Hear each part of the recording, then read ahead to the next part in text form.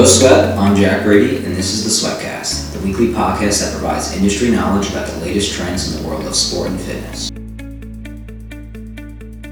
Alright, cool. So today on the podcast we have George Galland, who is a nutritionist. George, you want to introduce yourself? Hi, I'm George. I'm from London. Took my nutritionist course when I was about 19. Took about 6 to 7 months all in all. Learned about kind of your macronutrient breakdown through the day, your good and bad fats, that kind of stuff, your good what carbohydrates to take and when, and the amount of protein that you need to take in throughout the day and when to take it. So it was a pretty decent course, to be honest with you, but unfortunately I can't charge for my expertise as of yet. I didn't fully complete the training, but maybe one day? Well, hopefully. Hopefully get back to it. Okay, so what sort of got you into the world of fitness and nutrition to begin with? Was there some aha moment for you, or? Honestly, it was probably not doing great at school. And not doing great at school got me into fitness because it gave me a regime outside of the school system. And because I was, skipping lessons and that kind of thing, I kind of needed that other anchor.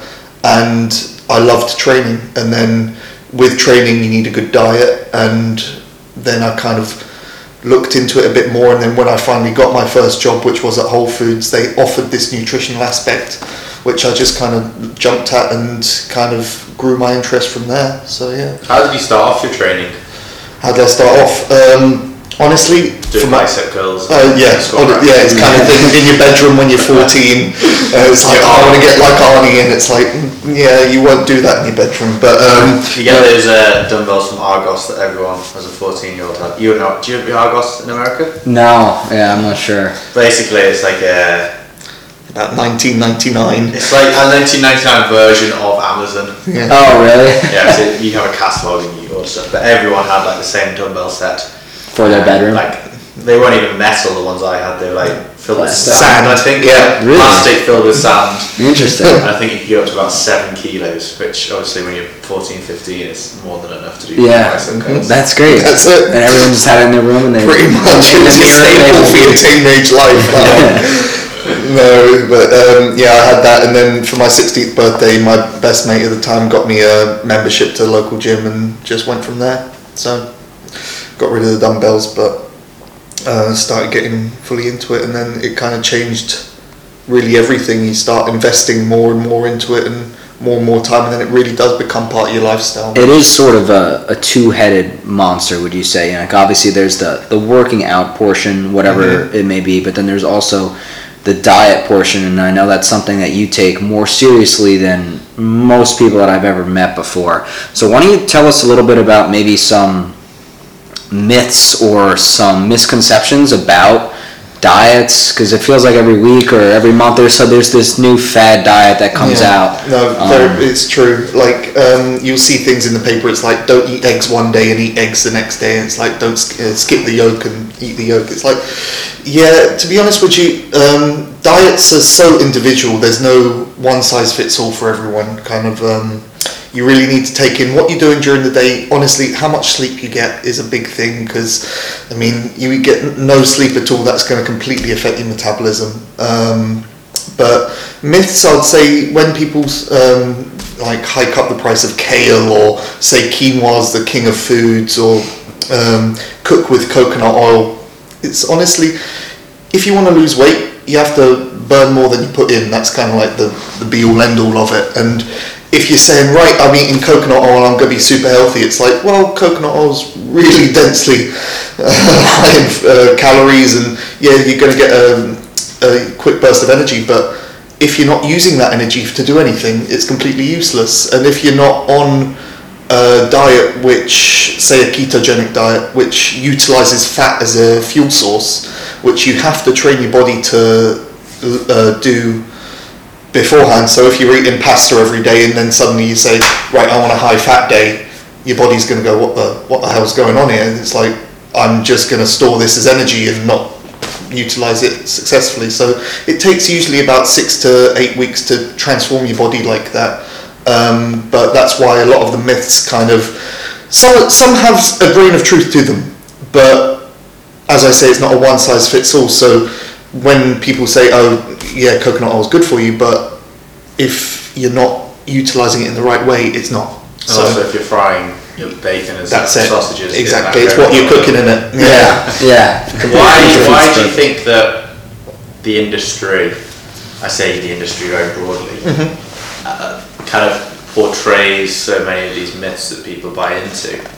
What is it that's so much of it is a money making scheme, and like, I'm not Captain Conspiracy Theory here, but you go into places like Holland and Barrett, and all they are is trying to upsell you on whatever they can, because supplements, we all think, oh, we need that, oh, we need this, you know, oh, acai berries, they're going to sort me out and I'm going to see forever, that kind of thing. No.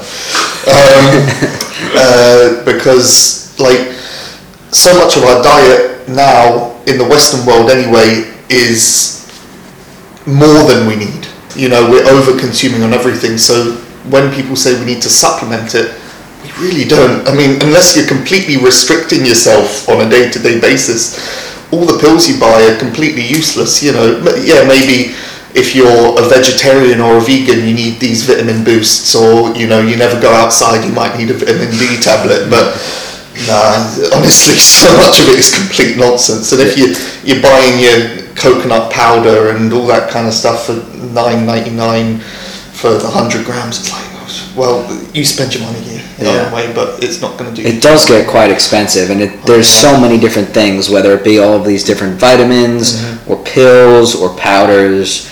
I know some claim to be high in protein or BCAAs, and you know, like whatever that certain pill or powder does. Yeah. You know, I feel like there's a new one all the time. New ones all the time, and like, honestly, so much of it, as I say, is unneeded. So take fish oils, for example.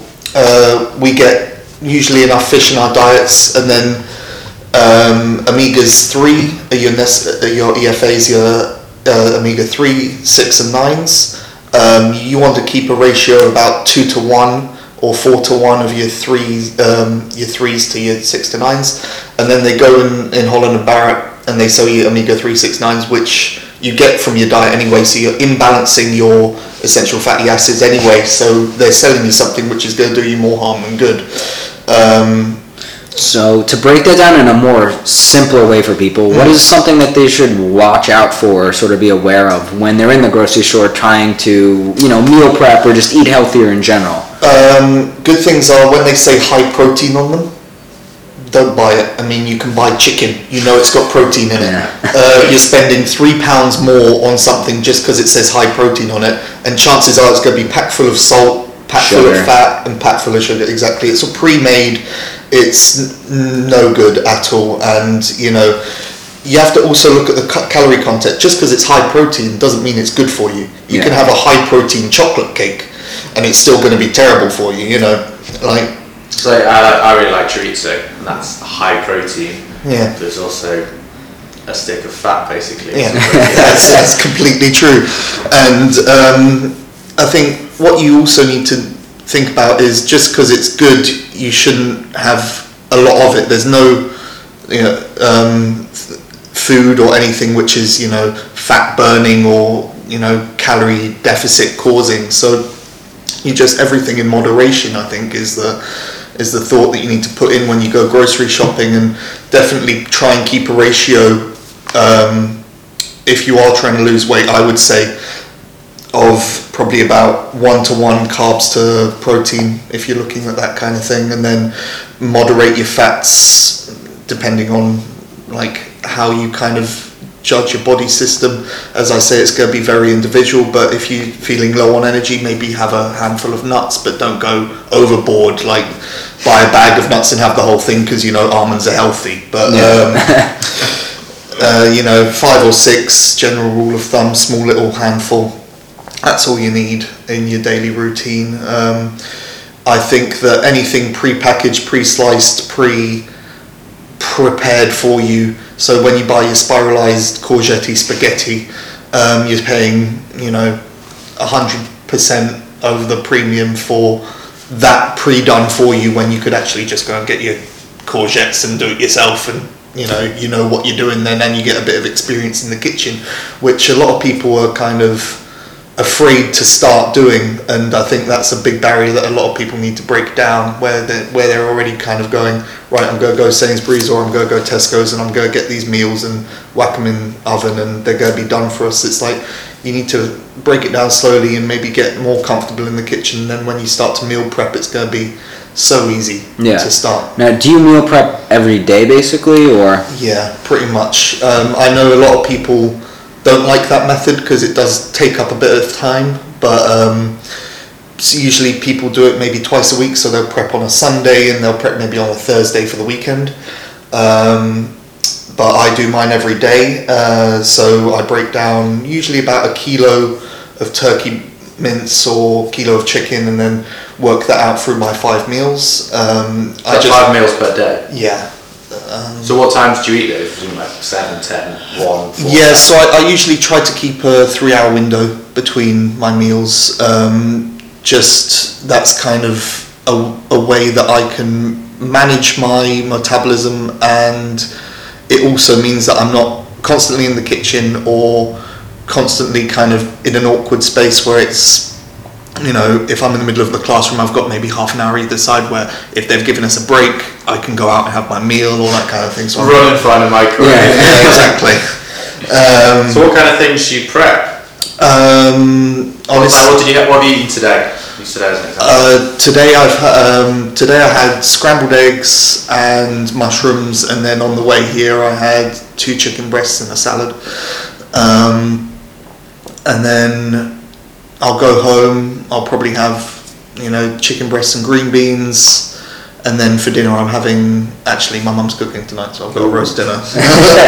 But then I've already prepped for tomorrow, so I've got turkey mince with green beans and peas, and then green beans and asparagus with turkey breasts, and then the last meal I'll kind of make up what I'm doing. I'll probably need a carbohydrate in there, so I'll probably do sweet potato mash with my turkey mince or chicken breast, and then maybe salad on the side, bit of feta in it or something like that. So you like your green beans then? Honestly, it's a time saving thing, because you can just buy the kilo of frozen, whack them in the steamer, and they're done in 5 minutes. And I would that's a tip for people if you're looking to save and cut a few corners here. Frozen fruit and veg is fine. Like, honestly, you don't lose almost any nutritional content by buying frozen. Yeah, it doesn't taste as fresh, but you still get the same amount of nutrients from your frozen fruit and veg as well. But if you're eating out of a Tupperware, it never tastes particularly fresh anyway. It doesn't. Yeah, it tastes that slightly plasticky. It certainly does, especially after you microwave it. Would you say that green bean is your favorite vegetable, or? I do like green beans. I have to, I guess. But any sort of bean. I love broad beans. Roasted cauliflower.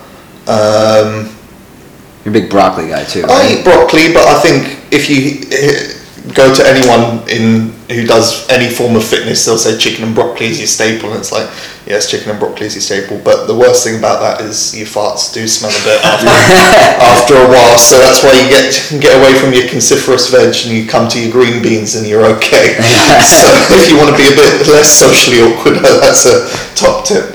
So don't have broccoli on a Friday or Saturday. Right. Gotcha. So what do you do, let's say you're going out for a meal, or you're going on a date or out with friends or whatever, are you very selective with the restaurant, or do you kind of view it as your strict 80% of the time and then you let yourself go every now and then? I think you have to have that mindset. If you're too strict, it's not going to be fun, and you want this to be a way to live your life in a sustainable way. You can't do it for 2 months of the year really strictly and then completely fall off, because you will.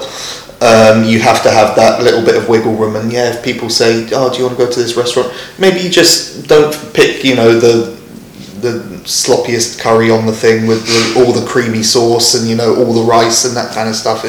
You go for, you know, you dry cooked and you have a bit of salad, and you just choose carefully, but you're still able to eat out, you know. You don't go for your Cobra beer, you have a Diet Coke or you have some water, all that kind of thing. But that's my biggest failure, is as soon as you go out for food, it's almost like, oh, fantastic, I can eat whatever I want, and I don't feel guilty. And when they come back and say, do you want another beer? It's like, yes, I do. Yeah, of course. You know? What kind of question is that? It's the same, I find, when you go on holiday, and diet-wise or nutrition-wise on holiday, I goes out the window. Completely useless. Yep.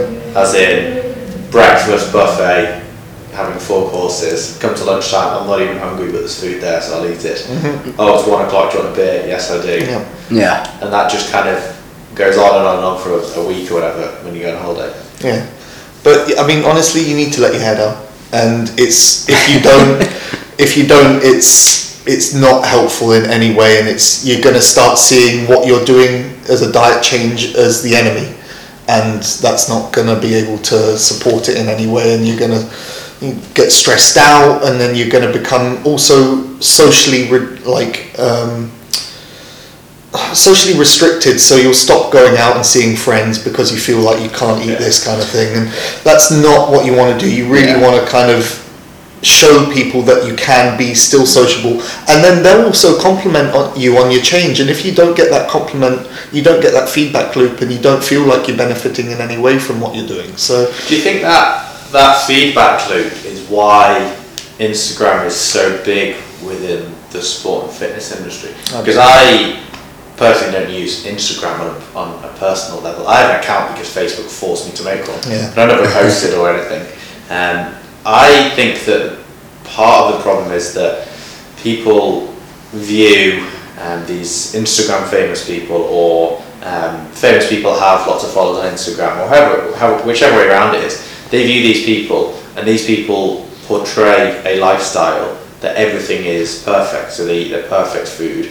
They have professional photos done of every meal they take, and they post this. And I view it as, in some ways, a massive negative towards the general population, that these people portray this idealistic view of what's going on. So what do you think it is that really drives people to go to such extremes? Because generally when you go to an extreme, you kind of fall off the bandwagon. Like you said, doing something extreme for 2 months of the year, you can't carry that on. And that's the problem, I think, with diets, is that people think, okay, I'm going to do a 6-week diet. But they have an end date. Yeah, exactly. They view it as a diet in a fixed way, rather than just improving their overall diet. And then they go onto Instagram and see all these beautiful people who are taking photos of beautiful food, and they think, oh well, if I eat kale, if I eat coconut oil, I will become like that. So what can the nutrition industry do to try and move away from that negative impacts that sometimes it can have? I think what needs to happen really is that there needs to be a bit more transparency between the people who are taking the photos and the audience themselves. So what you get often is there's a corporation in between. So these people will be sponsored by certain companies, and they'll kind of keep a lot of the truth hidden. And if the nutrition industry is going to change, they really need to say, well, this was taken 6 weeks ago. This is not what they look like now. This was airbrushed. This is what you should have as part of a balanced meal, and then this is the training regime that has taken. And be truthful and honest with people, because you're completely right.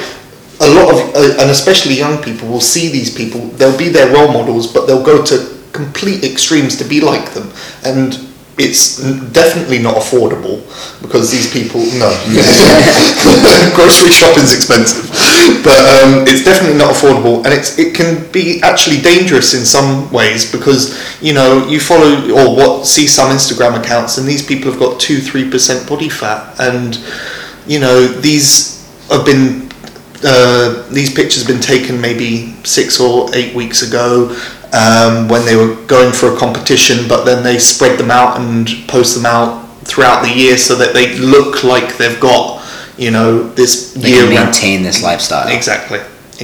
And yeah. Hey, some can, some do have the genetics for it, and I'm not going to say that some aren't taking other supplements that may aid them in their lifestyle choice. But I think there needs to be that openness, and honestly, from the accounts that I do follow, there is that openness, and I really see it with certain accounts that I particularly take a lot of inspiration from, because I'm seeing 6'4" men completely shredded and eating burgers and that kind of thing. I'm like, well, that's not right, and I know you're doing something a bit dodgy in the background there. So they're the kinds I kind of stay away from, and I like it when I see the story throughout the year, and it's like, I like putting on a bit of weight at this time. I've kind of become more comfortable over Christmas, take a step back, and then you see them on, having a glass of wine, and it's like, yeah, I can see you've put on a few pounds, but you're actually living a life.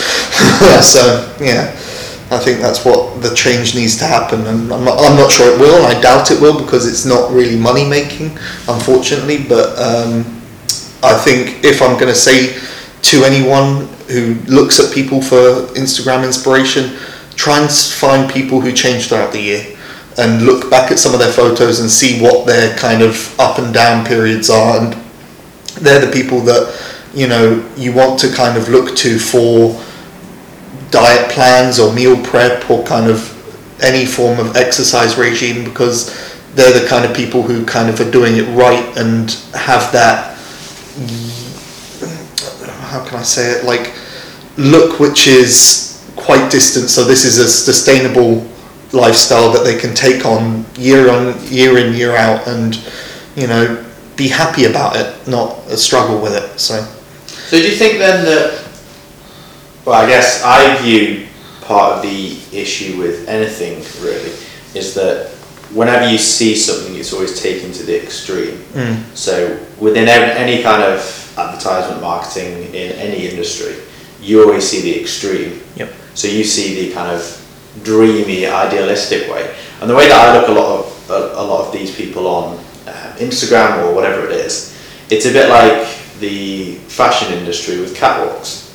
So if you wore the outfit you see on a catwalk, then you'd probably be looked at very strangely, because that's not really acceptable socially. Yep. I view it similar with the fitness industry, and a lot of these people who are looked up to, they are the unachievable or unattainable goals in a lot of cases, because either they're full-time athletes, they have sponsorships so they can have their food prepped for them, or they've given it free, or everything is kind of handed to them and they build their entire life around it.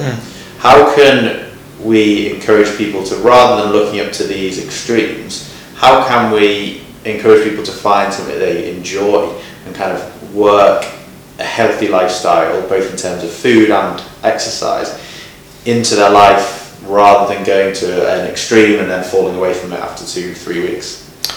I honestly think just start slow. I think if you jump right in the deep end, you go jump right back out again. It's kind of like that frog in hot water stuff. So you're gonna want to, I think, start in the kitchen. Get all the bad food out and start making healthier choices. And then once you start feeling better about that and more confident in the kitchen, start going to the gym. Maybe preferably go with someone initially. Don't go by yourself. Kind of go in and get to learn a few things about different machines, how they work, do a bit of cardio, that kind of stuff. Please take on a PT. If you really don't know, don't go injure yourself and kind of try and look hard, and never end up going back. Exactly, because that'll kick you right out mentally. Do you think the gym's the best place then to start? I think if you don't know what you're doing and you don't know how to get started, I think it's a great place to start.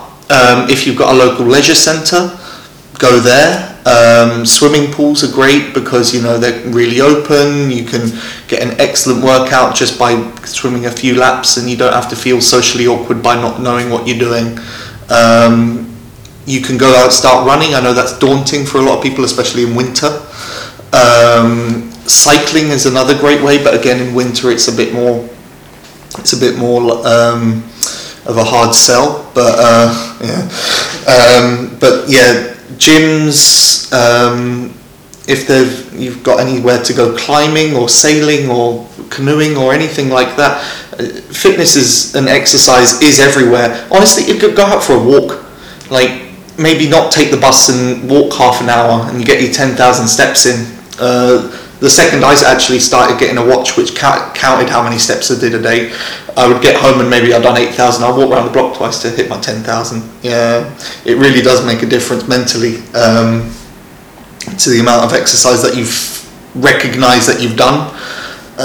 And just little changes like that, and then you can build up to something where you feel like you can maintain it in your life while doing your actual life. Because when you say these are the people that have their unattainable, like the catwalk, I'm going to get something at H&M which I can afford, which looks very similar to the thing on the catwalk, but if I spill something on it on the weekend, it's okay. Exactly. And that's kind of how you need to approach your fitness. If you miss your Saturday, don't worry about it. If you've had some chips, don't worry about it. Just make sure that you've still kind of got everything in place. You still kept the crap out of the kitchen. You're still gonna make your 10,000 steps a day. It's okay. You can have a bit of cake, which I did actually last night. That was really nice. But I think that's what my answer to you would be for that. Yeah. Okay, so now we're gonna hop into a little bit of a different part of the podcast where I'm just gonna throw a couple rapid fire questions at you. You can just answer with the first thing that comes to your mind. Okay. Okay. So, first question: what is your favorite pre-workout meal? Probably. Chicken.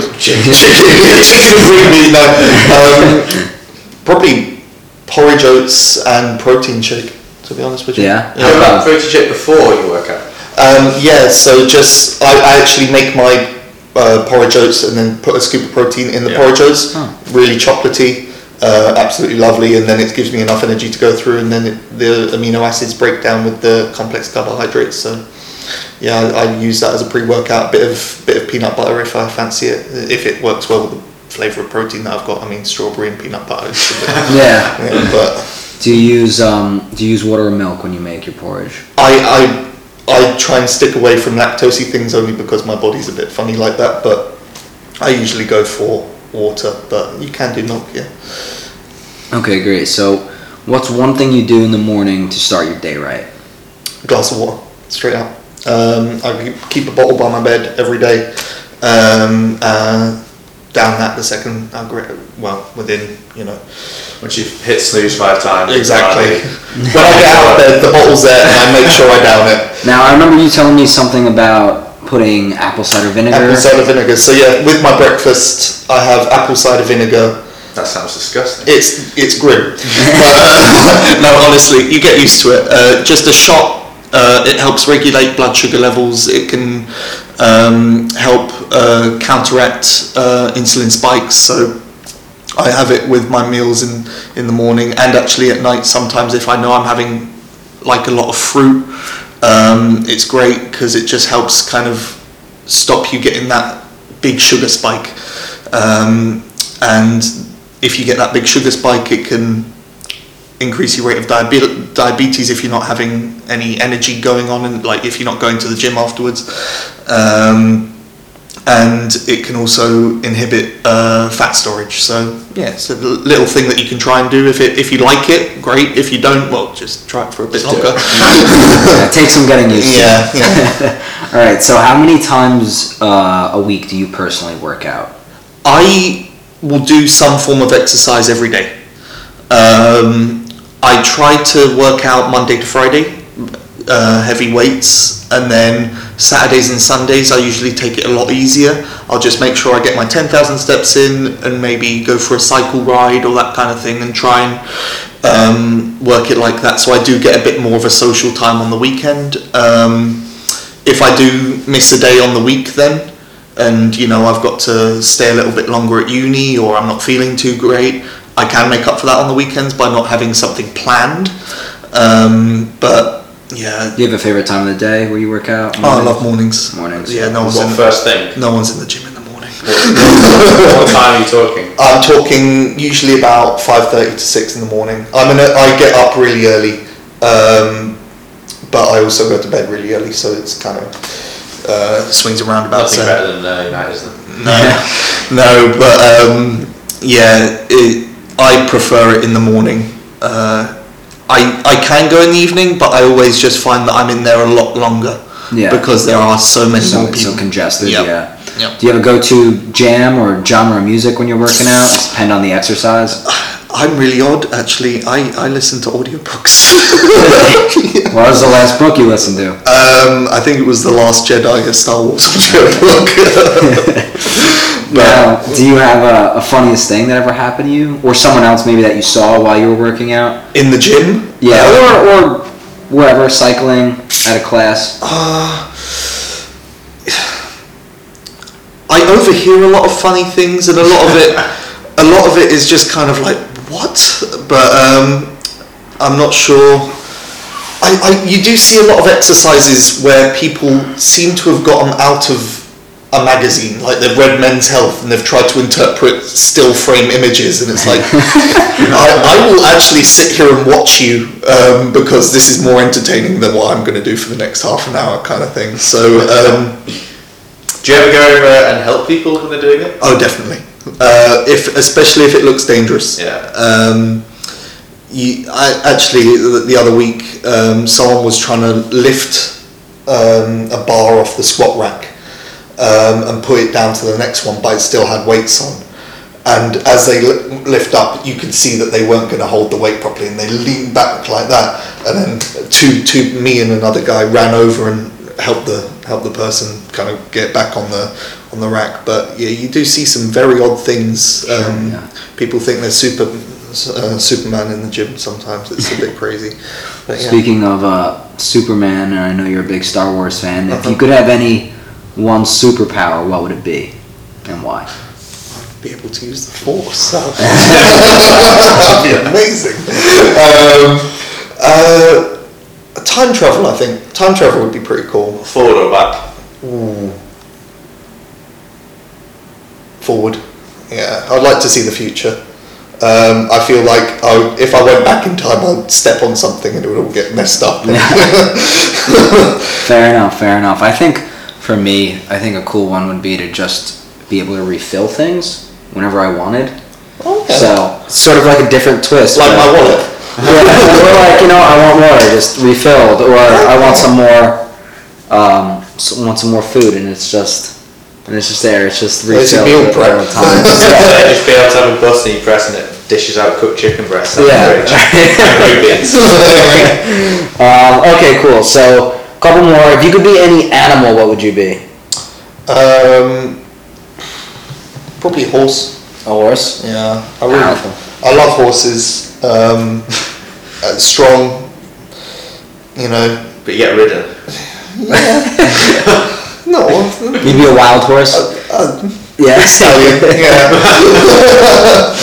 And then, alright, here's a good one I think you'll have probably an interesting answer to. Okay. What's your go-to cheat meal? Pizza. Pizza? I love pizza. Just regular pizza? Any toppings? The thing about pizza is it's my go-to drunk meal, so I'm already cheating at this point. Fair enough. But I love pizza. And there's nothing, if you look at it, you get, a decent amount of carbohydrate, you get your cheeses, fats. I'm trying to rationalise it. No, pizza's a big cheat meal, but yeah, I think that would be my main go-to, and I can't think of anything else really that top it. Maybe ice cream. Ice cream? Yeah. A tub of Ben & Jerry's on a Friday night. Yeah. And then some cartoons. Thinking about it already. Yeah. And then the final one we have for you is one celebrity you'd love to dance with is Gemma Atkinson. Who's that? I'm sorry, I don't even know. She's on Strictly Come Dancing at the moment. You can tell he goes to bed early. On a Saturday night, everyone's out partying and he's watching Strictly. Okay, well, great, man. So this has been an awesome episode. I had a really great time. Yeah, I feel like you had thank a you for lot having of me on. Thank you very no much. problem. I feel like you had a lot of good points. Any final thoughts from any of you guys on anything that was said, or the week going forward? Any things to look out for? I'll just say everything in moderation. Just really think about whether you need certain things in your diet. Do you need that, biscuit in the morning? Do you need that sugar in your tea? Just think about what you put into your body, because if you're not, using it, don't use it. I guess that very ties in with what you said about not having things in the kitchen. Yeah, So if you don't have it in the house, you're not going to eat it. that's it. And I know that Steph, who's normally on this podcast, is like that. If something's there, she will eat it. Yeah. No, same. I have that trouble here sometimes. when I see the crisps, I'm always just like, oh, I'm so tempted. But yeah, no, George, again, thanks for coming on today. You were great, and I feel like you provide a lot of valuable information. Please. Thank you. Thanks very much. Yeah. All right, so we will see you guys next week. I hope you enjoyed today, and we look forward to providing you with some more interesting content going forward. Thanks.